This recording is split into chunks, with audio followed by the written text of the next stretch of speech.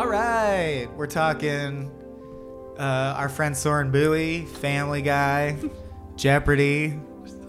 Welcome to The View with us, where we talk about the news of the day and how we feel in our hearts. And you know he's going to keep this. Like, he's not going to redo this. He's just going to let this happen. AKA Frame Rate, the show where we rate frames. Hey. Hey, who said hey? I'm blind. I'm one of your co-hosts, Abe Epperson. Mm-hmm. And our third co-host this week. Hi, this is me. I'm Daniel O'Brien. Abe, I just want to clear the air. You were addressing me seconds ago, and I am incapable of speaking until I'm introduced on a podcast. It's a very... Oh, really? It's really, really weird. I have an awkward time knowing I free ball it as is apparent every time. And every time I'm like, we should have a codified system like Jack has. He always says, it's been a goddamn pleasure to have you. And you're like, oh, it's wrapping up. Like, we don't have that. We always stare at each other and go, Abe, are you going to talk first? I forget what we're recording. I don't know what the show does. Yeah. What you do well, though, that I, as a podcast veteran, I would implore everyone to try to do the same thing is you start the podcast with, this is the show Frame Rates, where we rate frames. It's very quick, but now people know that this is a podcast where you talk about movies critically with guests, and that's so important for podcasts. Yeah. I don't know why every podcast doesn't start with, hey, this is the podcast where we talk about pop culture and the president's not involved, and every week we have a new this, and today's topic is blank. Like, even my favorite podcast, Reply All, tremendous show. They don't tell you what their show is about in the beginning. You're just dropped in, and they're like, hello, I'm PJ. This week I talked to a woman who was murdered in prison. I'm like, for your tech internet show? I don't understand.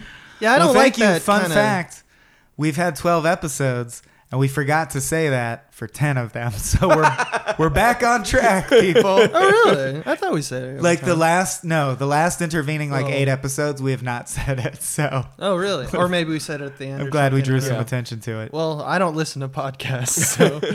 We're talking Maverick. Yeah. 1994? Yep, confirmed. 1994, Warner Brothers. Richard Mel Gibson Donner. Vehicle, directed by Richard Donner and William Goldman. What the fuck? Okay, so William Goldman wrote Princess Bride, which we've covered before. A great writer of this era. Donner did what? The Goonies. Lethal Weapon. And the Goonies eventually, right? Yeah, the Goonies. Yeah. Lethal Weapon. He did all the Lethal Weapons. All three. Yeah, 3 of them. Maybe the 4th. Powerhouse cast and crew. Yeah. And Maverick. Who put this on the list to cover? Was it you, Abe? I think so. Okay, because I remember as a kid having a very special place in my heart for this movie, then forgetting about it for the last 15 years. And when we made a list of movies to cover, I saw that on there. I was like, oh, Maverick. I remember Maverick. It is unique. It made so much sense to realize it's by William Goldman. Yeah. Because it's uniquely delightful in the same way Princess Bride is. Right. Nobody writes movies like William Goldman. He's so fucking good. They're just fun love and full how playful of joy. they are. Yeah. Music by Randy Newman. Music by Randy Newman. Any one of the Newmans doing music is gonna be great. And I forgot it was him. I remember rewatching it this morning that I remember liking this music, and I'm like a sucker for Aaron Copland Americana Western music stuff, and so almost everyone does it really well. I'm very excited about it. And then I saw it was Randy Newman. I was like, this is just a fucking... What a day. What a morning. I guess Aaron Copland must be easy to imitate because if you're not down with the classical, check out Aaron Copland, because all the music you think of as Western music is derivations of his sound. And like you said, Randy Newman is basically just channeling him. Yeah. And he does an excellent job. I did think the score was crazily carpeted wall to wall over every scene without exception. It was weird how the music was just constantly I think that's there. an homage to the TV show. And I didn't know it was based on a TV show, right? Which is amazing. Starring because James Garner. James Garner, who plays Sheriff Zane Coop in this. Maverick spoiler alerts. Turns out to be Maverick's father in the end. Yeah. That's played the original Maverick, which makes this movie a sequel to the show Maverick. Kind of, yeah. Something I never noticed because I hadn't seen this. I watched it maybe a year ago, And before that, I hadn't seen it for like the longest I'm sorry, time. that's insanely frequently. You're like, it's been a while since I've seen Maverick. So I've seen Maverick 3 times. This last viewing was the first time that I feel so like it's one of those Goldmanisms. It feels so obvious once you realize it, with the twist and all. When Brett says, played by Mel Gibson, my pappy used to say, he says it a few times in the film. The one time he says it in front of the Zane Coupe, he rolls his eyes. Yeah. And I'm just like, oh, shit. Yeah. I read that on the trivia page, but I didn't notice it at the time. Oh, yeah. The thing I couldn't have gotten as a kid because I hadn't seen those movies. They were too intense, my parents decided, was the goddamn Lethal Weapon fucking fourth wall joke, which is actually way ahead of its time as far as willingness to break the reality of the movie for a joke, and I loved. There's a Danny Glover cameo where a bank that Maverick's in gets robbed. By Danny Glover, Corey Feldman, and someone else. And without exchanging any words as clues, Danny Glover and Mel Gibson just look at each other and keep double taking like, why do I recognize you? Nah, I can't be. And they just go their separate ways, and Danny Glover rides into the sunset saying, God, I'm getting too old for this shit. Which is famously Murtaugh's catchphrase from Lethal Weapon. Yeah. Right. And like, it's really cute and fun. I'll like lose my mind thinking about it though, because like, what does it mean? What are we saying? Are these connected in the same universe? Like, No. Why did we do that? Why did you do it? And there's It's very just like, strange nods in this film. Because not only that, like, she shrinks his shirt, which also happens in Lethal Weapon 2. Yeah. It does? Yeah. And they're all directed by Richard Donner, so I feel like it's it's Richard Donner really feeling himself. Yeah. This was the time that he was like reigning. So Richard Donner's probably like, it's for Donner fans. It's the Donnerverse. He's building out this universe. Right, he's doing a concert. It's like, they're going to expect me to play Piano Man. The audience is going to want some Lethal Weapon. So Right. Yeah. let me just drop some in there. Also, One of the Goonies should probably be in it. Also, but it's not just his work too. It's also like I also got Mel Gibson, and I read on one of the trivias that I didn't notice, but it's clear homage to Road Warrior, which is when he after the hanging he is dragging a tree limb at his feet, trying to chase after a horse, and that's like almost a shot for shot. He's chained by the neck to like a muffler or something that he's dragging through the desert in Road Warrior. I also thought, and these are stretches, but like, or I mean, I thought of them myself and there's no corroboration, but like there's so many homages in it. I mean, there's a bullwhip used. He hates snakes. I feel like there's indie references. There's a giant ball. Nope, that's Mars Attacks. That's Mars Attacks. Okay, There is full disclosure because these might be released weeks apart. We recorded Mars Attacks and Maverick on the same day. Yeah. And I'm Maverick's having crossing trouble. the beams. I'm having trouble keeping them separate. I woke up this morning, watched both of those movies, and then sat across from Michael and Abe talking directly into their faces about them for hours, just getting warmer and warmer and warmer. It really makes me want to see a Maverick Attacks Mars movie. Yeah. Though. But but also it opens with a guy being hung in the desert by them kicking the horse out from under him, which is the good, the bad, and the ugly. Alfred Molina, of course, was in this movie, So and good. Raiders, so Alfred, That's something there. I do think there's stuff there. When he sees the snake, they do the Sam Raimi zoom, which is a very unique pace that Sam Raimi clearly invented and is like known for. I think there's references throughout to other Westerns and stuff that I appreciated. Yeah. I mean, I think more than anything, because like the other thing about like something that goes unknown, because especially for like our generation, is like literally every featured extra in this movie is either like a country singer or was in the original Maverick TV show. or Like Lois, all the poker players. Which was all completely Lois lost on Lane me, is there. yeah. Margot Kidder is one of the women who was trying to build a mission. Reba McEntire and Clint Black It's are Dub thrown Taylor. out. Dub Taylor's final film. He Yeah. was Yeah. a cowboy in a lot of old spaghetti So westerns. it just seemed like let's just do an homage to a thing that is like classic Americana at a time Yeah. that frankly American westerns weren't a thing right now. I Right. still Or loved in it, and I had 94. no connection to the TV show, so I think it stands did on too. its own. yeah. It also feels like a precursor to like the Ocean's movies and most of the stuff that Sandler has done recently, where it's like, this is an excuse for my famous friends and I to have a vacation. Like now we're in Hawaii making this movie. That Richard Donner was like, wouldn't it be great if we all went to Nevada and we all just hung out and did a Western? Well, what's funny is there's long sequences clearly shot in Yosemite Valley, because if you've ever been, it's super recognizable. You can see Half Dome. They're right by it. And then it'll cut to him returning to camp, which is just like down the way because he gets back to his party. And it's clearly like Southern California Chaparral, hundreds of miles from Yosemite Valley. Yeah. Like nothing looks like that anywhere around Yosemite.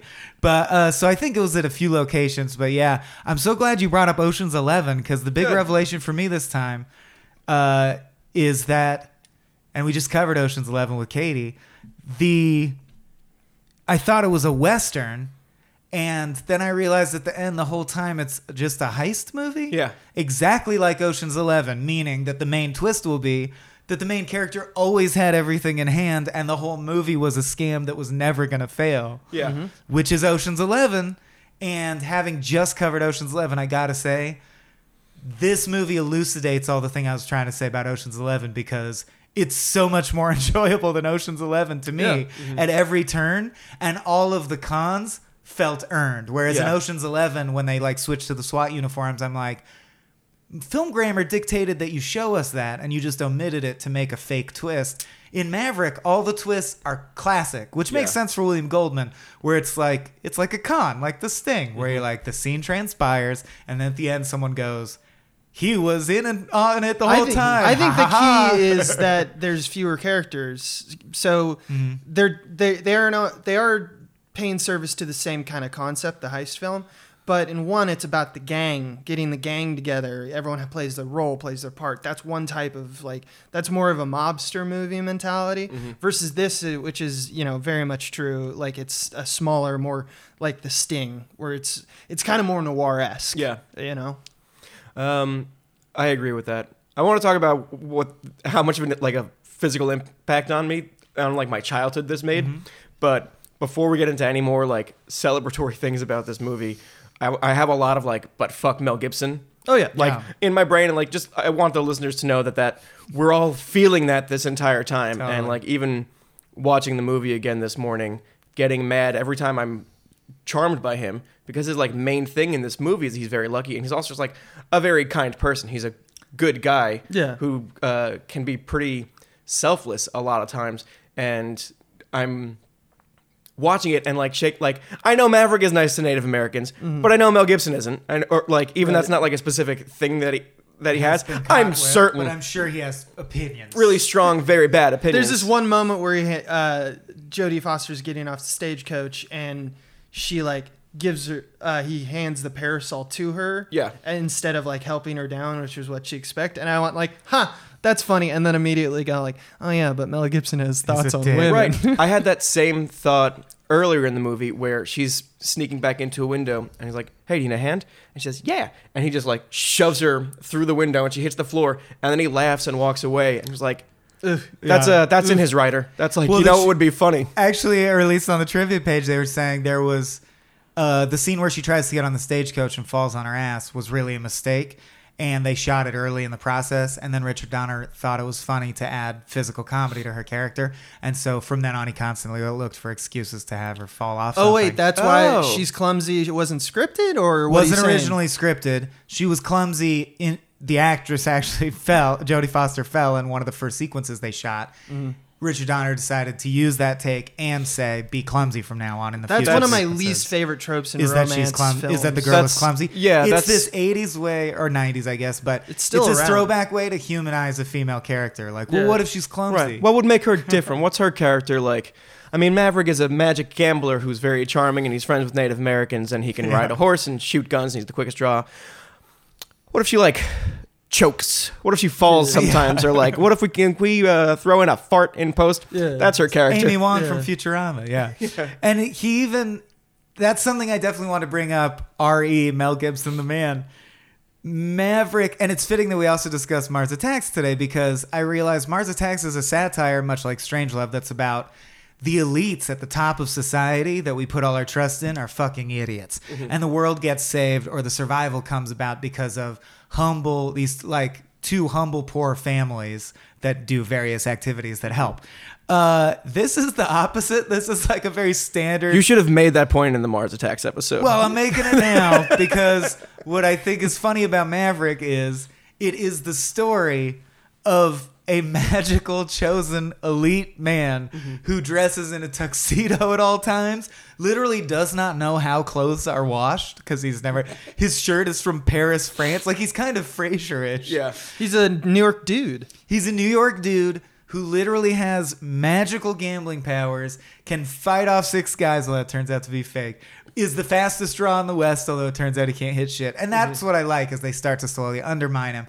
But the fact is, he is a Danny Ocean. Yeah. He is magic. He's the chosen one. He's always going to come out on top. And the people that are his challengers are poor, dumb, unwashed, like Hicks. Right. So it's just like the opposite movie. And that it troubled me with like what I know about Mel Gibson, especially when I did not realize, and I probably wouldn't have thought anything of it except for the intervening Mel Gibson scandals, that Maverick is bipolar in a frightening way. Yeah. Like, there's several scenes where he goes, yeah, you'd think I'd be mad, right? I'll fucking kill you if you ever do that again. When his shirt gets scuffed in the beginning, he's very, very angry in like in a not playful way. In a real way. Yeah. That's the first time he lets his guard down, because the rest of that scene is the whole beginning of the movie after the stupid opening where he's strangled on the horse. Yeah. The rest of that scene is like masterful flex after masterful flex of Maverick of, I'm going to walk in, I'm going to talk my way into this game. That guy doesn't want me in this game for some reason. I'm going to say I'm going to lose for an hour, and then I'm going to do that. And now I'm going to magically like know all your tells. Like I'm a master of psychology and human behavior. Here's a gunfighter. I'm gonna act like I'm spineless right now, and then like boom, I'm the fastest. Turn out to be a better gunfighter. Turns out I'm great. Get called gutless by a lot of people. Beat up 6 guys. Do it charmingly and constantly flex all day. Flex all day. Self-deprecating jokes. And one by doing one. It. Get the only woman in the room to fall in love with me over the course of doing all these things. Yeah. And then he gets a scuff on his shirt and fucking flips out. And he just like loses his mind and is not playing the Maverick character anymore. He's just playing... he's playing Lethal Weapon, kind some of. PA that's what I think with Mel Gibson's coffee. Yeah. No, I think I think they're dipping into the Lethal Weapon thing. Where he can flip out on a dime. They want that because that's his character. Mm-hmm. So it's kind of like reminiscent of that. But at the same time, nowadays, when you see Mel Gibson go, my lucky shirt is fucking scuffed. Yeah. You, woman, wash my shirt. You're like, ooh, Mel Gibson, less charming. You're what? Do not say the word Jews. Do not say the word Jews. But he is charming in this movie, which makes me really mad. So charming. But the impact, like my family loved this movie. He always likes to be called Arthur. Yeah. He says about his mule.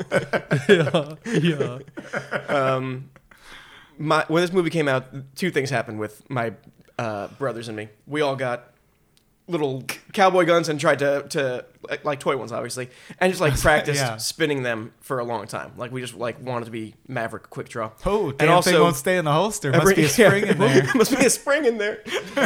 And everyone in my family will occasionally, frequently alone, pull out a deck of cards and see if I can make the Ace of Spades come out magically, and I cannot. But really. Never? Because also in his narration... Maybe once, but like... once out of 52 times, probably. That's what I was When thinking. I run out of cards, sure. Because in the narration he says, the whole purpose of my life, and of course it ends up winning the day at the end, which he didn't need because he already had the money in hand, is his ability to magically pull an Ace of Spades. And he says, of course it doesn't always work. In fact, it's never worked. Yeah. And he's a lifetime poker player who has always tried to do this since he was a child. It's actually crazy that he's never got to the Ace of Spades before. It's not that crazy. If he's done it hundreds of times? Yeah, but it's like, what is it? There's more combinations of, like, it's some outrageous scale number. More combinations of a way that, like, the way that a deck can be shuffled. Very, very high probability. In fact, it's infinitesimal that any other deck that anyone in the world has ever shuffled is exactly like that. It's also right, but am I wrong? And is my understanding of probability wrong that if he did it 52 times, it should happen once? Also, it's worth remembering like 52 factorial. It's worth remembering that the game isn't. I can find the Ace of Spades whenever I want. is the magic trick, and I've never done it before. The game is you can get the card you want by thinking about it really hard. So I think if he was just trying to get the ace of spades and had infinite time, that seems likely that he would find the ace of spades. But he's saying over hundreds of times being in poker games, being like, 2 of clubs, 2 of clubs, 2 of clubs. Fuck, ace of spades. Like, just not being able to I thought it was always ace of spades because we see him do it 3 times and he always goes, ace of spades, come on, ace of spades. And the opening shot is an ace of spades and the winning card is an ace of spades. Yeah. But you're right, why wouldn't he, if he needed an 8 of hearts, that's what he would be hoping he also, for, in the obviously. movie, materializes the Queen of Hearts after he sees Jodie Foster at one point. He's like, this is after he's done the magic trick for real. That. And she leaves him to wherever the fuck she claims to be from. Mobile, pulls Alabama. out a card. It's Queen of Hearts. Looks off at her and like smiles to himself. Yeah. I like also that. I didn't notice. That's not the only way he could have won that hand against Alfred Molina. At the end, he Angel. didn't need the ace. He could have had a small straight, right? Oh, he could have had a straight Straight flush. to the 10. Right, it's Yeah, still a with straight flush. It didn't need to nine be. to queen instead of 10 to king. Or 9 10 to, to king instead of 10 to ace. ace. Yeah. Also, Just less did you dramatic notice? if he pulled out the card and it was like, it was a 9. It's a I wanted the ace, but I still won. See, that's the thing. That's why I think it's a beautiful thing, because it's William Goldman to me saying like he not just won, he won in the best way possible. Yeah. Right, and also he had always won because, as it turns out, there was a complicated scam involving his father as chief of security for the competition, so they were always going to get the money, even if he lost. Which I think is funny because the whole theme of the thing is he's only doing this to see how good of a poker player he is. Yeah. But no, he always wanted the money and was going to get the money. Did you guys notice that at one point I wrote it down because Annabelle Bransford, Jodie Foster, says if by small when he gets the money for her. He says, if by some small chance you happen to win, I'll be expecting 50%. Mm-hmm. And then Foster replies, which doesn't make sense, but it's just cute. Well, then I'll be expecting 50% of your winnings, Mr. Maverick. At the end of the movie, Mrs. Branford ends up making off with 50% of the winnings. Yeah. Right. That's so Everything works out. Yeah. She called her shot and she made it. I really wanted to play poker again after watching this movie. So I haven't played poker in a while. Wanted to smoke cigars. Didn't want to take a bath with my dad. Really strange thing. Really strange choice this movie made. It was like, let's celebrate by getting in this tub together. Then Jodie Foster comes in and makes a joke about how, I guess the water's chilly because you both have small dicks and I can see the resemblance. And they look at each other's dicks. Yeah. They like peek over and go like, is she right? Oh, Pa, your dick is a good size. I don't know what she's going on about. We came from the same dick stock. Did you guys notice that his very first winning hand in the entire movie is 3 6s? Mel Gibson, 666. I just think it's good foreshadowing for how he was going to turn out. How he was going to turn out as a person. No, he wins with 3 6s twice in the movie. I don't like why would you put. Why would it be that? It's got to mean something. Amounts of I don't think it does. Satan. The number of the beast. I mean, that's actually a mistranslation of the Bible. You guys, 616 is the number of the beast, not 666. And it's not even necessarily an evil thing. We don't know what it means. But colloquially, you've always been gutless. Bible. All right, here's something I want to talk about, which is one of the things that I like. And stop me if it's just like, everyone knows this, because it feels so obvious once you think about it. But I don't know why it took me so much work to get here. I think it's one of the most brilliant parts of this script, which is just the idea that literally every character, except for the characters we don't really get to know, like one of the people on the boat. I kept looking for Dan Hedaya because I love him the whole movie, and he is billed in the opening credits with a full name. He's just a gambler. He's just a gambler who doesn't speak in the background of some of the poker shots. Yeah. Very weird. Okay, so here's what I'm getting at: is every single person in this movie by the end of the film does something dishonest by the end of the film. Every single person. You cannot name one. Yeah. Even the church building nuns guilt trip Maverick into getting back the 10%. Like everyone is playing everyone constantly. Yeah. And it's just like, that's crazy. Yeah, it's a movie about but that's not true about Ocean's 11. Right. Like Tess is not doing schemes. Like there's always characters who are like Right. Fallout happened. Every character's a con man. Jodie Literally Foster everyone. is a con man. The Commodore. It's a pretty Chief cynical Joseph point is of a view. con Yeah, man. even Graham Greene is scamming him out of some of the money that. Yeah, he plays He- Joseph. That he earned by Yeah. getting shot by the Russian dude. Yeah. Yeah, the Russian Russian dude, himself. blameless. Yeah, right. Well, he's hunting man. Is but that a scam otherwise, though? yeah. Is that dishonest? The only guy that I Mel can Gibson. see, the only guy that I, once again, this kind of goes with the caveat of there's obviously extras. Some of Yeah. them are probably very good people. But the only character that I can think of is that fucking guy who leaves the poker table and tips his hat and just exits. Yeah. He seems like a great guy. No, there's There's- a couple good people. There's also that guy who Jodie Foster knocks out and is like, well, this has been a delight and it was worth every penny. I hope Really you enjoyed win. losing to you. Yeah. There's another guy There's a that couple like, like decent people at the poker tournament My- who are extras essentially. But yeah. spirit animal guy is a guy who gets up, walks away from the table, stops, looks back, and like the weight of everything he just did falls on him, and he like staggers a little bit. I He's love like, that shot. Yeah, yeah. He I've leans also against lost the money. column. He leans against the column and covers his face after like he had just walked off really confidently. Yeah. Without saying a word, putting so much into a moment of like, your partner doesn't know you're here. Your wife doesn't know that you did this, and you thought coming home with $500,000 would be such a great surprise. But coming home down $25,000 is the reality Yeah. now. Oh, and that old man that they threw off the boat for cheating. Oh my fucking God, he's he fucking dead. drowned, right? He's dead. He can't swim to shore from the Yeah. boat. He's like What an a- what a 80-year-old cute man. way of falling off a boat, Yeah. by the way. Thank you, Like, Sheriff. holds his Thank hat. you, Coop. Speaking of people who are dead on the boat, I mean, I know it doesn't. D.O.B.? happen 'cause They Dead on boat. Maverick gets trapped in his motel room, and it gets lit on fire, and he has to sneak out by going on the steamroller thing. Yeah. And then dramatically makes it in time for the game. Sits down and tells no one. That boat is still on fire. He left his room on fire and sat down That's and was like, "Let's play." Yeah. No one's ever. Holy shit, the boat's on fire. Some casino Oh, round shit. yeah, there's good moments like that. Alfred Molina drops one of the all-time lines. He says, I was always going to get Maverick, but this time it's personal. Yeah. I love that. They play trope hockey real hard in Yeah. this movie. I also love like it feels like a Naked Gun nod of like the whole how dumb the six guys who are like fake the fight with Mel, like he's like here's $100 Give me change. give me change, and then he hands it. They never reveal that the 100 is counterfeit, but you got to assume it is, right?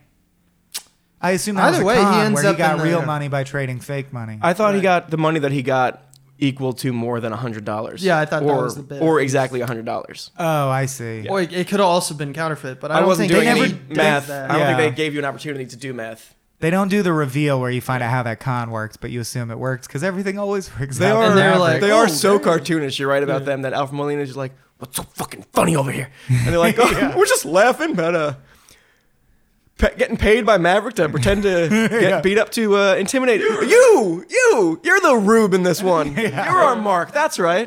That's why it's funny to us. He paid y'all to fall down.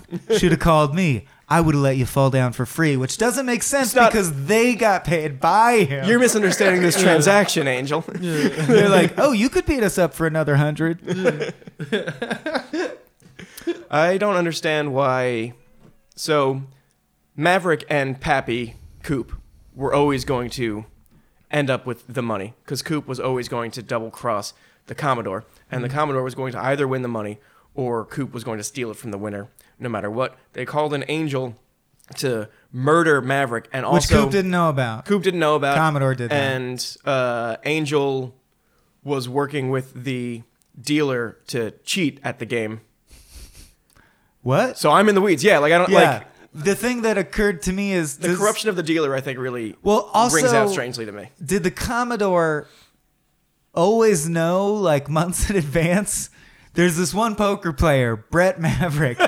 He intends to enter the competition, and if he does, he will win. I have to murder him. Like, how did he know that Maverick was his greatest ultimate threat that needed to be neutralized? And then furthermore, I think something that's, I guess, believable because he's old and it could be a decision you could make, but it's still sad and they kind of gloss over it, is at the very end, Maverick says to Coop, because Coop really was a lawman for many years, because obviously, because his reputation precedes him, and that's how he gets this job. And then Maverick's like, how does it feel, you old man? You were so proud of being like a force for good, and now everyone will forever know that you're like a yellow-bellied traitor criminal. And he goes, you're right. I threw away everything I've worked my whole life to gain for that money. And he's like, but at least we got the money. And I'm like, wait, that's sad for that man. You can't That's go crazy. home. The two of you can't go anywhere together. You have to It's stay so in much these money, tubs. though. I'm saying I guess he did decide I'm an old man now, fuck it. But it's it's hard for me to think of like Wyatt Earp raising a shithead son who's a con man. And then the son is like, do you want to help me rob something? And he's like, I guess I'm old. Why not? Let's rob it. I was reading about the inflation rate between when this is supposed to happen and now. $25,000, which is the buy-in, would be today's money over $600,000. So, and how many people? Sure. So I'm we're talking not like throwing away my life's work. So and, a half but for million like- is 6 million roughly then. Right? no. We're talking like $50 million. Oh, right. No, double that. Yes, it's Yeah. like 12 million. Because 6 would be 250. And 250 times 2 is 5. But- That's half a million. All right, we'll I cut could be this out. wrong. Divide $1 million by 250,000. How many times is that? 4. No, Yes. 40.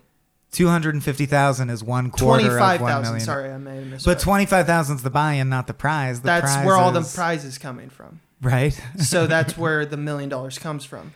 Now, if you do, No, it's not a million. It's a half a million. I thought it was $1 million and they were going to split It's it. definitely a half a million. Oh, it's a $500,000. Okay, so It's it's still, like, I agree with you that it's a We're lot gonna of money, but no, like, we're figuring this out. 25,000 is to 600,000 as half a million is to X. yeah. So X 25,000 X equals 500,000 times. Fuck it, move on. yeah, I agree that it's a lot of money. I mean, $500,000 is still a lot of money right now, and even with inflation, it would be some large amount of money. We all I think agree. it's 12 million or 120 million. Okay, But I'm not sure which. neither of those is the right amount of money for me to throw Throw away, in your- like my identity, Like your legacy for all time. Yeah. yeah, I mean, Coop But is. 125 million though. yeah, exactly. There's a line for somebody, but I think it's because it's. I mean, obviously, it's just because it's a fun movie, but I think it's like you mention it as a sequel, and I don't know, like you can't think of it like that because if Zane Cooper is this like long con, Then like he's not lawman, Brett then Maverick. Right. So was he Brett Maverick and then like dipped out and then like came back as Zane Cooper and became a lawman? Like, No, I think you're right that it's not. I think it's like Danny Glover where it's like he's not literally Maverick, but it's cute that he's in this because he Yeah. played Maverick. Speaking of magic, though, there was a deleted scene Yup. With a wizard. with a wizard where he's like, even though he doesn't pull out the ace of spades, he says straight the person who's I forget who's playing the Linda Hamilton, no fucking is playing way. whom? the wizard. Wait, Linda Hamilton. there's Yeah. a wizard? no, this is Yeah. a cut scene What do you Cutscene with like a magic person at the beginning. I was joking when I said Oh really? wizard. Oh no, No, you're yeah. spot on. So there's a deleted scene where he interacts with a magic so person. the scene You pulled wizard out of a deck of cards, and you were correct. You were Yeah, correct. right So there. here's the scene. The scene is that Maverick goes to this person like an alleyway or whatever, and is like, What is she, a shaman or she, what? yeah, and She's Linda Hamilton from Terminator 2. yeah, Okay. she they have a discussion at some I guess about like he thinks he's magic. And he can And pull a she's card. like, "The And machines she's will like, bathe us all prove in it, prove it. And Maverick tries it and fails, but then she like either to him or like direct to camera, I assume, just says like he didn't pull it off, but there's magic in him. Like Yeah. I can tell you're magical. She and makes at it some point like it'll happen. she makes it definitely official and not. This could just be luck. That he is a person with magic inside of him. Do you think this is a movie about luck or fate or both, or does it just use those things as props but make no comment about I think them? we use them as props. Yeah. Yeah. Okay, because I could not tell if there's like lines that would be resonant to that theme, because he often says like, no, it's not skill. I just get lucky sometimes. That's all. And Foster says twice, I'm just having a run of bad luck. So like luck is this mystical force, but he also talks about how he's magic in The Chosen One, which would Yeah. be like fate. And then they just kind of drop it, I guess. Yeah. Yeah. Run of Okay. Bad Luck is also a song during the beginning of the poker tournament by Clint Black. who's They in the play movie. they play two country songs that are not Randy Newman very clearly in the third act, and I hate them both very much. They're like turbo tonk classic country songs. And do you know were they written for the film? Because the lyrics do mirror what's they going weren't. on. Or They at were least the just Clint like- Black one Yeah. wasn't. Right. It was on an album. But it's like, lady, don't you mess around on me. Maverick is kind of like magic. pull out that ace of spades. Yo. Burt Maverick. There's another of the least believable parts of this movie for me is when he takes out the ace of spades and looks at it. It's very clear that people behind him would be able to see his card and start screaming. And they just didn't. Like, he takes out Right. the card and there's no one behind him that's just like, you did it. Why aren't you screaming, Maverick? You got it. Yeah, you did it. Oh, he did it. What a great guy. He also, it's like a cardinal sin in poker. He like slow rolls it. Mm-hmm. Like, and also the Commodore always does that. This is in like, Is that a cardinal sin in poker? yeah, you're not supposed to show your hand one by one. You're supposed to flop. it Why? over. It's so much more dramatic. I know, but I think that's seasoned why. card players are like, I think you're because you're making- not allowed to like ruffle people that way. 'Cause Yeah. it's cheat. But people do all kinds of fucking Yeah, head I games don't- to get in your head. I don't know. I'm not. I don't know enough about poker. I'm not a good poker player. So. I'm still in the weeds with this dealer who's working with Angel. That Right. doesn't make any sense to I me. don't. Yeah. So- Did the Commodore know that he was cheating Right. with Angel? And was Angel cheating the entire game? Is he like not a good poker player? And was What is he Angel- doing? Was Yeah. Angel cheating on the Commodore's behalf, or did he have his own sub agenda that cut in the dealer? That is what I think it is, just based off of the rules of this movie. Is everyone's everyone- dishonest all the time So to each Angel other. must also lie to There's the double Commodore. crossing. Yeah, Yes. yeah. So he's still going to try to win and get the money because there's money on the table. What a movie. What a movie. Yeah, they get half the money because Maverick stowed it in his boots. Mm-hmm. I still want to figure out this math. What a It all mean still- thing Joseph did. Oh, I by like- taking his money while he Yeah. wasn't looking and showing him That's trust. And having him get shot. It's by such a great rifle. prank. I really love that character, and it's difficult and in fact wrong to give any credit for any kind of progressiveness to a movie with Mel Gibson and a character who is called Angel only once, but for the most part is the Spaniard.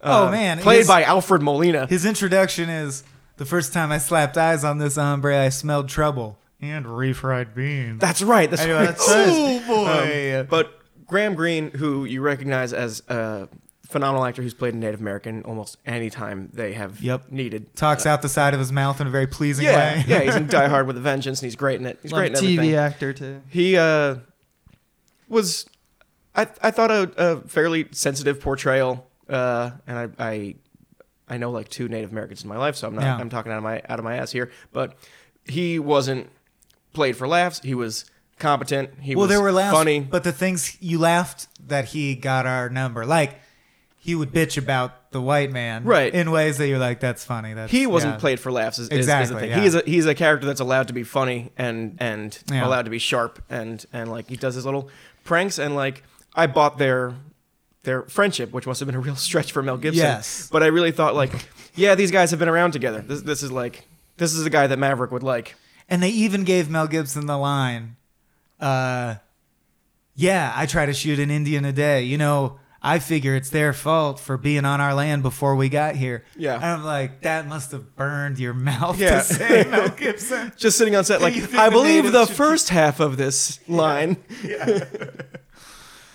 Anyway, Graham Greene, Abe great looks job. like he's about to defend Mel in a big way. No, I just didn't. Oh, I was don't know. hoping one of us would be diehard like, No. I love Mel Gibson. I just don't know what his views on Native Americans are. I don't either. We all I'm- know what he thinks about. I the know his Jews. general views on like the races, but we haven't heard him speak on Native Americans. It would be specifically. It It's it would true. be Universal, but- shocking but not impossible for me Yes. to find out that he really loves Native Americans. And Like he's think- like this is their and land thinks first. this is their land and they should take it back. Yeah, I But just I'm- don't know. Going out on a limb because I don't care for Mel Gibson. Yeah. And I think I'm right on this. I think at this point I assume ill intention in his Yeah. heart most of the time.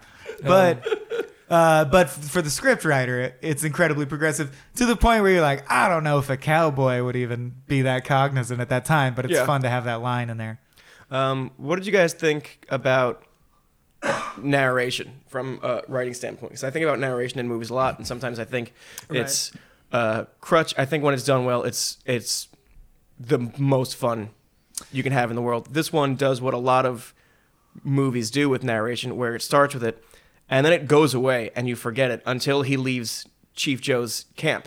And like he talks in the beginning, he's like, "Oh, I first laid eyes on this hombre, and now I bet you're probably wondering why I'm up in this tree." End of narration until he leaves Joseph's camp. 50 and is minutes later. Yeah, he's like, well, I had to leave Joe's camp because if I stuck around long enough, he would do some kind of scheme and try to get me out of my money. So it was time to get back to the other characters. Guess and I'll then hit the old dusty trail. Then narration's gone again. Then that's it. Yeah, it's not great. And then at the end, right before credits, he goes, "This has been Brett Maverick. Hoping you all enjoyed the movie." That's actually, Stick around. My career's going to take some strange twists. Yeah, I think that's the worst form of narration is inconsistent narration that you didn't need because the plot points were clear without it. And similarly, I didn't need the time disjoint. I don't know why it started with him being hanged. Then at the midpoint, we catch up to him being hanged. And then a series of additional adventures ensue. Yeah. It's really just a bunch of adventures. One of which is the time he almost got hanged. And I didn't need to like start with it like it was going to be important. It starts so seriously too. Yeah. Like it's the least fun part of the movie is him looking beaten down with a rope around his throat. Yeah. Being sad and like dirty.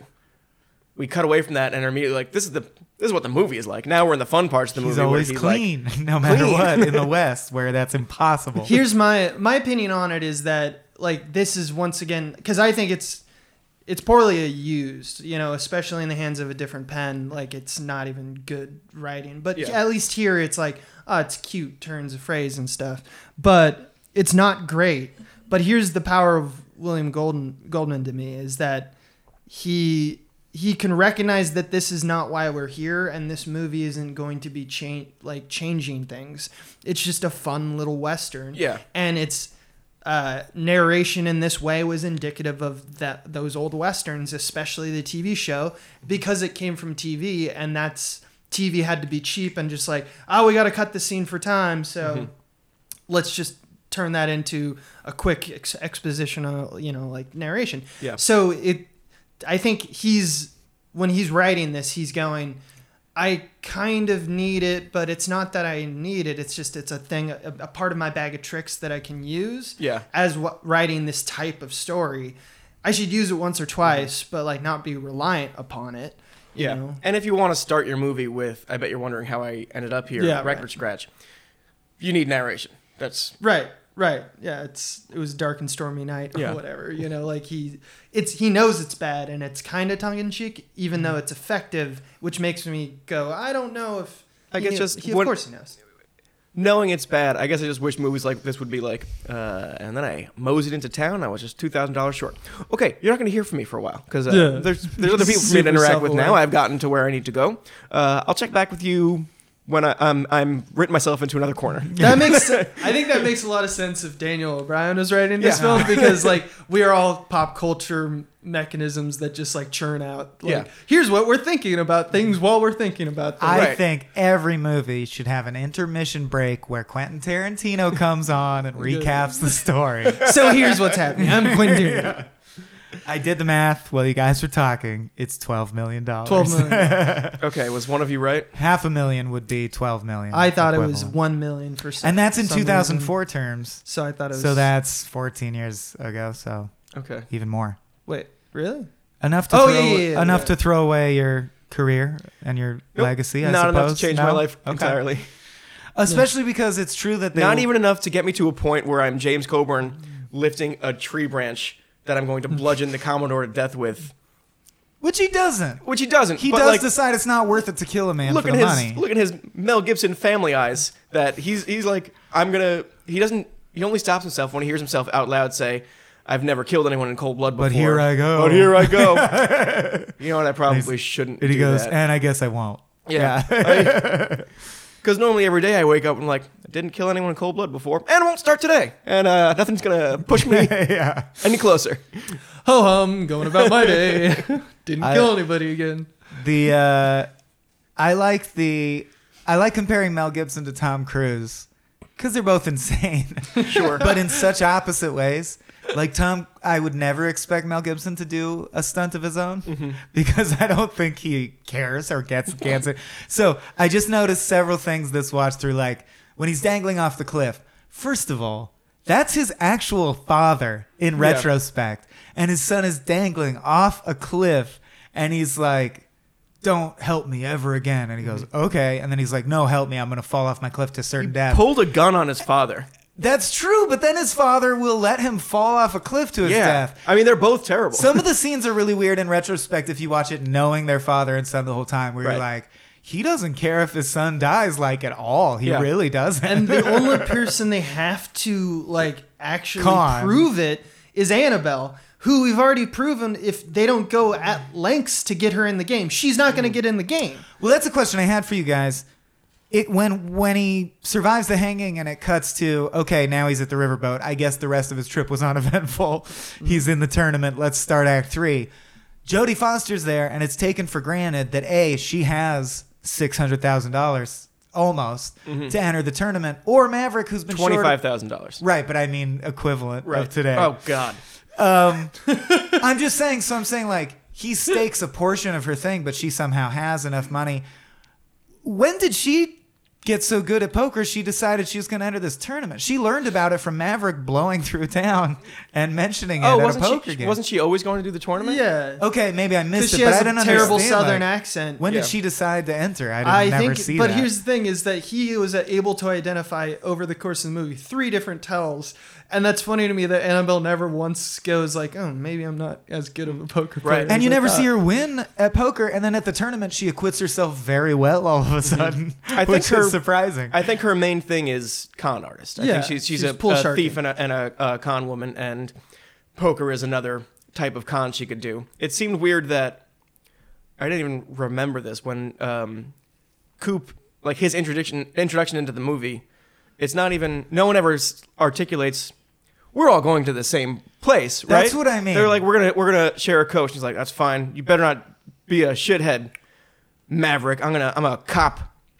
Also, I'm on my way to this poker thing. Perhaps you guys are aware of it. Maverick also somehow knows that en route, the coach will stop in an area where Chief Joseph will run into him, which he needs to happen because Chief Joseph owes him $1,000. Yeah. See, I don't That's think just that's unexplained. needed. I think he's just trying to get money. Like he has You think soda it is oats coincidence? everywhere in this area. So it's coincidence that they find I think Chief it's supposed Joseph? to be Okay. coincidental because there's no way that he could have known that the stagecoach or the guy would die. Or that the guy would die. Yeah. So the idea is that Maverick is constantly just rough and tumbling his way through improvising cons. Yeah. And like he could have run into any number of guys and be Yeah. like, "Oh, you owe me money. I need money." Right. That's Yeah. a strange character trait of Mavericks because it seems inconsistent because he's a guy who's always playing poker and money seems very important to him. And, you know, he's not going to let you rob him, obviously. But he just like very freely lends money to people all the time. And which nuns seems very can strange. guilt him into giving money back, even Yeah. though he doesn't seem like a religious guy who would care No. about that. Yeah. And like, you nuns are short $3,000 for your mission. There's no rule that says you need $33,000 or $30,000 for a mission. Start small. It's fine. That was like $3,000 does not a huge Yeah. difference make. I don't think if you're he has starting a mission. a really big heart for an unrepentant gunfighting robber. Yeah. he does. That banker in the first scene is just like, yeah, I know I'm a bank, but I don't have the $1,000 I owe you. And he's like, oh, come on. Come on, Eugene. Ugh. All right. Well, All that right. was when I need it, but I guess I'll just leave. But, speaking of the coach driver dying, that is so. It's not just to finish my little packet about Mel Gibson stunts.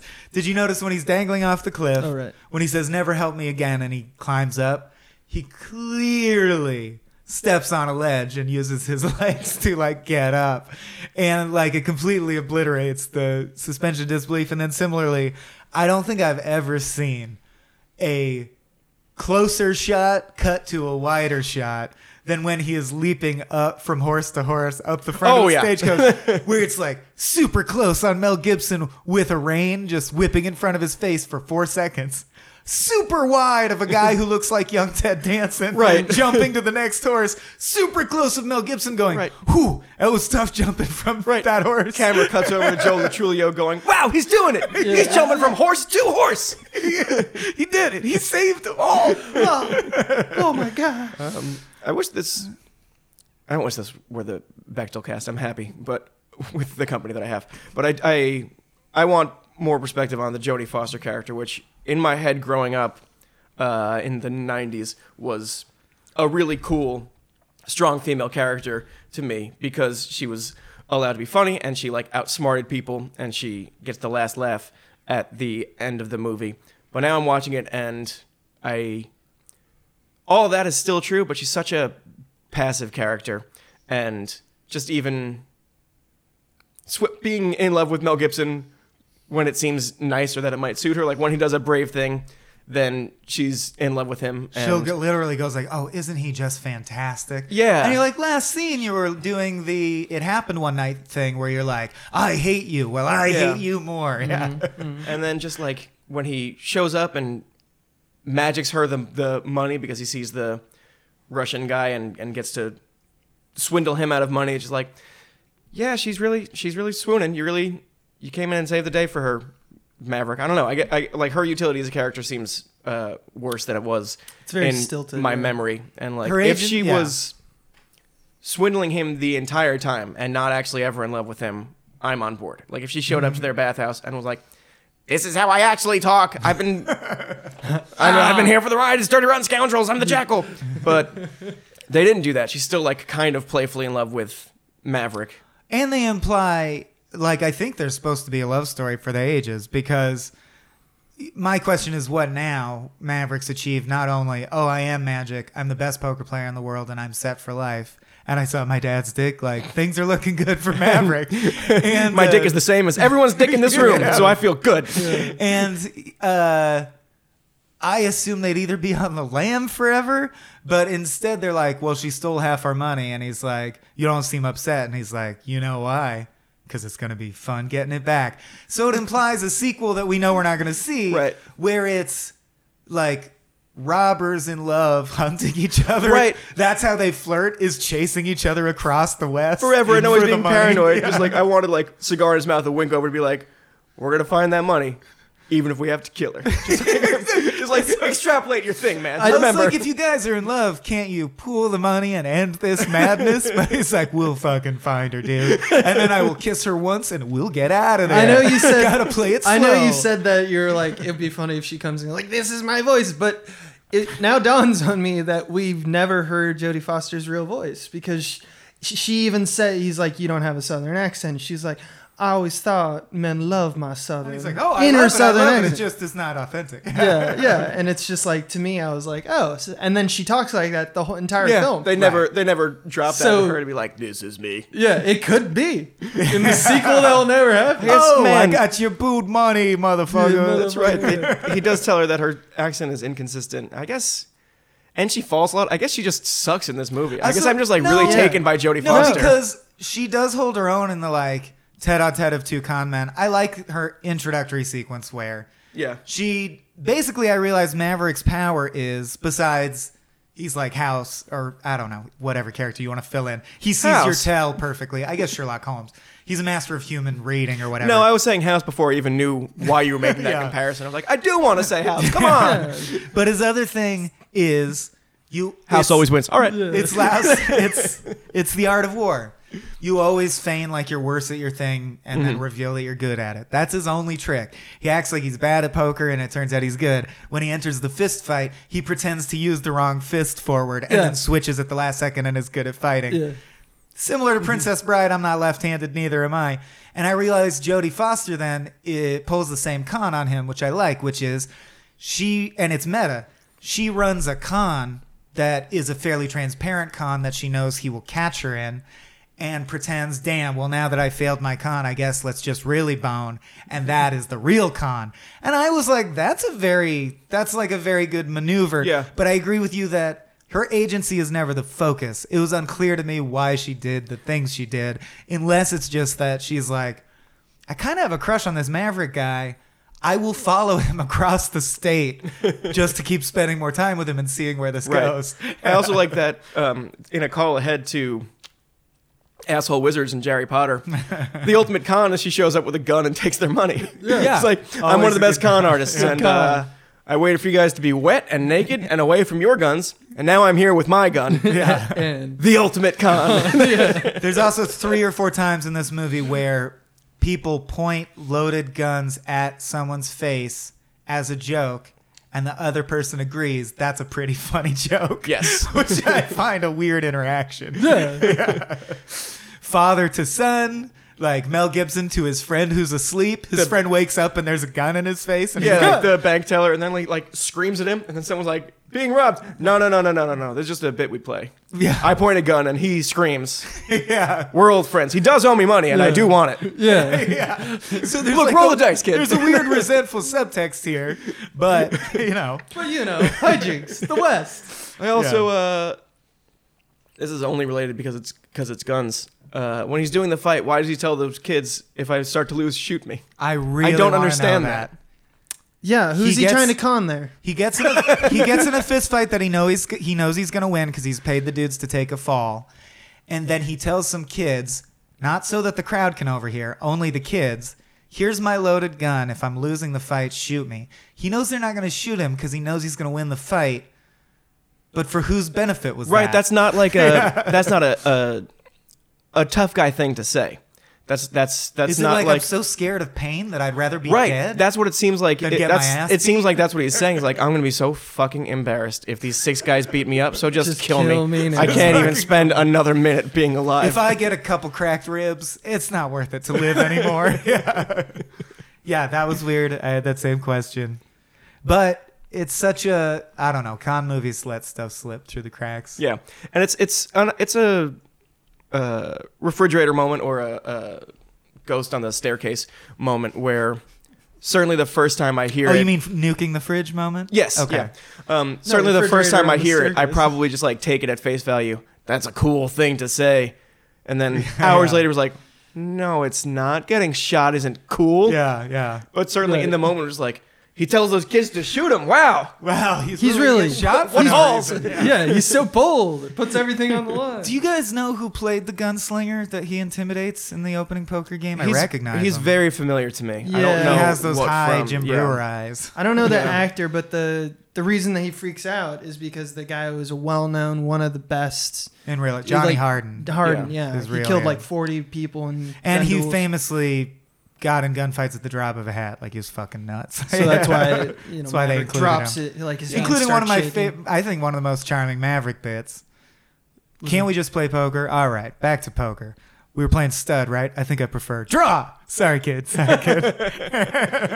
I also like him and Annabelle going like. She goes, "Was that fast?" He's like, "Yeah." That's I love that. Yeah, Was that's that my fast? favorite It's moment. Fast to me. Was that fast? I don't know gunslinging, but it looked fast to you me. know this guy. Yeah, and he's like, nah, I've Yeah. been shamed multiple times. Is she? And I really like the reveal that Maverick later says, like, because he's all appearances and it's a great con man attribute. Yeah. I practice drawing my gun until I'm so fast that it's intimidating. I cannot shoot for shit. Like I can't. But then that hit doesn't. shit. That No, doesn't then he become shoots- true because he right. says I can't shoot, especially if it's people. So I need all the help I can get, and then shoots off like trigger fingers. Expertly like dispatches. perfectly people's- takes out 9 people. shoots guns out of people's hands. Yeah. Yeah. It's because he's lucky. 'Cause he's magic. Maverick. Yeah. But I guess whether they followed through or not, I still like that as a concept. That you'd be a Western con man who realizes the ability to draw your gun quickly is way more important than your ability to actually kill men. Yeah. Yeah. I mean, that's true in the real, I assume, because of how few people died in the quote unquote Wild West. Right. Everyone knows that, you know. Well, I also love people in dangerous worlds who embrace cowardice. Abe and I want to do a movie about like a hitman who, you know, in modern day, who's mainly a sniper and is a fucking coward, and like that's his main character Right. trait, and that's why he's good at his job. He's lived the longest because he's fucking terrified all the time. I wanted the thing he said in the poker game to be true when he's like, "No, I'm not going to get in a fight because I might lose, and that seems scary." And like, yes, I am gutless. I'm gutless. I'm spineless, and I run away all the time, and Yeah. that's how I'm alive. And Yeah. then he gets into big fight and like fights many more people several times throughout the movie. When really I just He's wanted him quite to just be brave. like, no, I the thing I said makes sense. You all heard it. It's logically sound. Yeah. You look stupid with how much you want to fight me, Alfred Molina. Yeah. And everyone can tell. And in your combination Civil War jacket plus some Native American tassels, I did not get the Alfred Molina costume at all. No. And he wears one set of clothes his entire life. Yeah. How I took much it to must be Alfred that he's Molina a must think? hodgepodge of murder, like that. Like he would just, I murdered that person and I like that jacket. I murdered Like he that person. fought I with the like that Rangers hat. and killed natives, and then fought with the natives and killed Rangers. Sure. It just likes killing people. Yeah, he's just a murderer. Takes their shit. Yeah, wears it. Yeah. I could buy that. I liked Angel. I always liked Molina. I love Molina. Yeah. I didn't realize because I had never watched the Maverick TV show, and I know nothing about it except James Garner.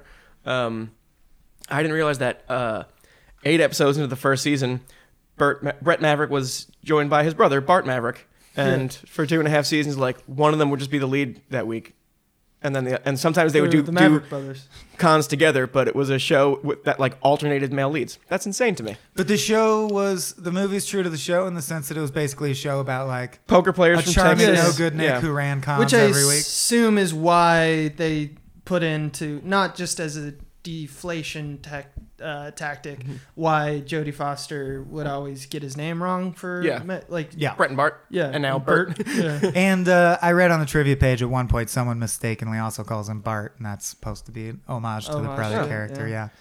Yeah. Have you guys seen The Homesman? Is that Tommy Lee Jones? Tommy Lee Jones and Hilary Swank. No. No, I have not. I bet it's great. It's so fucking great, and it's the opposite of The this movie. Homesman? The Homesman. Yeah. Like a man whose homes. No, it was a job that existed. Talking about house again.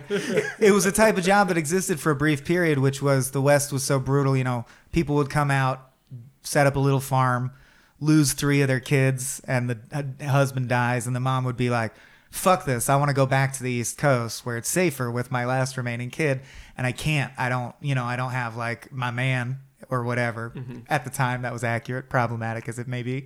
So there was a job called the Homesman. You take your life savings and give them a percentage, and they would just escort you back to the East Coast and put you somewhere safe. Ah. So Tommy Lee Jones is taking 3 mentally ill women whose like minds have broken because the West is so hard to live in a cart to the East Coast, and they're literally like mentally ill in the Oh, wow. extreme. And it is the darkest. It's like Unforgiven-y, where you're like, why did anyone live in the West? Tommy Lee Jones has really settled into his bleak face. From that Leathery and like face. the Valley of Allah and That was great. the Paul Haggis. Sunset Junction or something, the TV movie he did on HBO with Didn't see that. Samuel L. Jackson. He plays an old man who goes to kill himself by jumping in front of a train. Samuel L. Jackson saves him, brings him to his home, and is like, I'm going to talk to you until you decide you don't want to kill yourself anymore. We're going to have really long, it's Cormac McCarthy, we're going to have really long talks, and this should be a play and not a movie, but we're both in it. And by the end of it, it ends with Samuel L. Jackson like broken and considering suicide. And Tommy Lee Jones just like laughing and walking I was away. right. Like the devil won. The devil convinced the Jeez. angel that you should die. Like, I don't know. Yeah, The Homesman is the bleakest Western I've ever seen, and there's a lot of bleak Westerns. Have you seen? It just recently came out, Hostiles, No. with Yeah, I want to. Rosalind Mm. Pike and Mhm. Christian Bale. Yeah. And it's the same kind of idea as like within the first 10 minutes, just everyone dies and just Sounds and it's great. just real. it's bad. Yeah, and it's just like I gotta get you to like civilization because everyone's getting murdered at it. The opening shot of The Homesman is a woman on the prairie holding her newborn baby to her bosom, singing a lullaby, walking through the fields. She gets to the outhouse. She drops the baby in the outhouse, like it down the hole. And then it just cuts to someone telling Tommy Lee Jones, my wife's gone crazy. She needs to be returned to the East Coast. It gets bleaker from there. We're It's thinking maybe crazy. Vermont or something. Just Yeah. like the air is different. So. Yeah. It's crazy how, because Westerns are such a well-worn tradition of American cinema and TV. And a purely that it cinematic created out of the exercise, same yeah. era. The idea of what we're talking about and making now, like, to me, that's like the Christopher Nolan Western, you know? Like the Christopher Nolan Batman, just like the darker, bleaker side of it. Yet it came from the tradition of like bonanza and of Right, like a and fun John Wayne romp. being like, "I'll save your cows." Bang, bang, bang! The cows are saved. Yeah. You really went for it with that impression. That famously impersonated man with a very specific drawl, and you found a new spin on it. Your cows are safe, pilgrims. Wayne out. Bang, bang, bang. Come back, Wayne. Come back. What's that? Come back, Shane. Another Western reference. Come back, Shane. Come back. Come back, Wayne. That's a good joke. I was just like, Yeah, it in your wasn't head, that I didn't catch that. So I just thought that you invented a little scenario where there's someone who wants him to come Right, back. I didn't get that joke either, and I just thought, like, there were more bad guys torturing the cows. Yeah. They're like, "You've left too soon, John Wayne." Well, we haven't been talking about Maverick for 8.5 minutes, so we may have reached the end of the episode. Mel Gibson. Any final thoughts? Fuck Mel Gibson. Good. Let's bracket it with that. But William Goldman, thumbs up. William Goldman. It's hell being Mel. Make more movies, William. Your movies are good. Oh yeah. Is he officially retired? I mean, I don't know. Haven't kept up. Okay. Oh. His books are great too. He should keep writing scripts.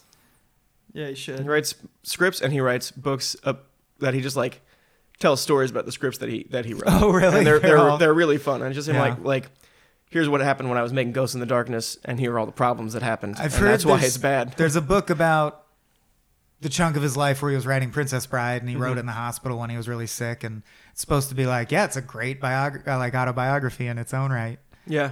He's from the Hollywood Spirit, the era that I'm obsessed with as a writer, where it just seemed like, yeah, so I went to California and I walked into the studio and they were like, "Guys, we need writers." I was like, "I'll write your movie." And so I started doing some pictures. Is Yeah. that like what makes Sammy run? Yep. Era where Barton they were Fink. just like, the cameras were just rolling, I guess, and they were like, "We need some pages." Right. And we're like, we hear Give me you those got papes. we hear you got that word magic, boy. I need 8 pages by 5 o'clock. Yeah.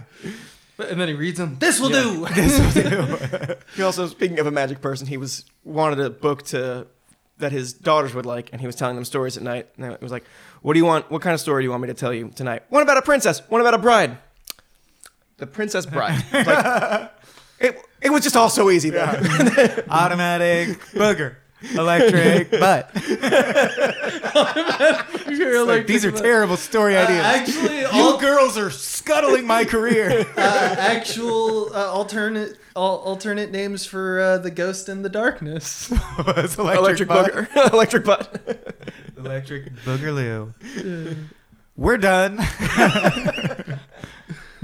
Folks can find you at Find me at Twitter at DOB_INC. I tweet jokes and whatever is on my mind, and if I'm ever doing anything ever again, I'll tell you guys about it, but mostly I've hiding. seen you an article or two pop up on Bunny Ears. Oh yeah, I write for BunnyEars.com occasionally, and Michael does too. Occasionally, they've been very nice about just saying, whenever you have articles, send them. Yeah. They've been really understanding of me like pitching a thing, and they're like, "That sounds crazy, do it." And then I start working on it, I'm like, "I don't think it works." And they're like, "Okay." Yeah, you can self-veto. Abe, What? what Macaulay Culkin aligned website do you write for? Don't have a joke for this. This has been a Small Beans endeavor. We're a bunch of pals who make podcasts, sketches, music, web series, and movies. The Beans always have new ideas percolating, so make sure to check us out at patreon.com/smallbeans. That's patreon.com/smallbeans, where you can browse all of our current and past content, see what we've got planned in the future, and learn how your support can help the small beans grow into huge, giant monster beans. If you enjoyed this content module, please like, rate, subscribe, or tell a friend about us. We love you.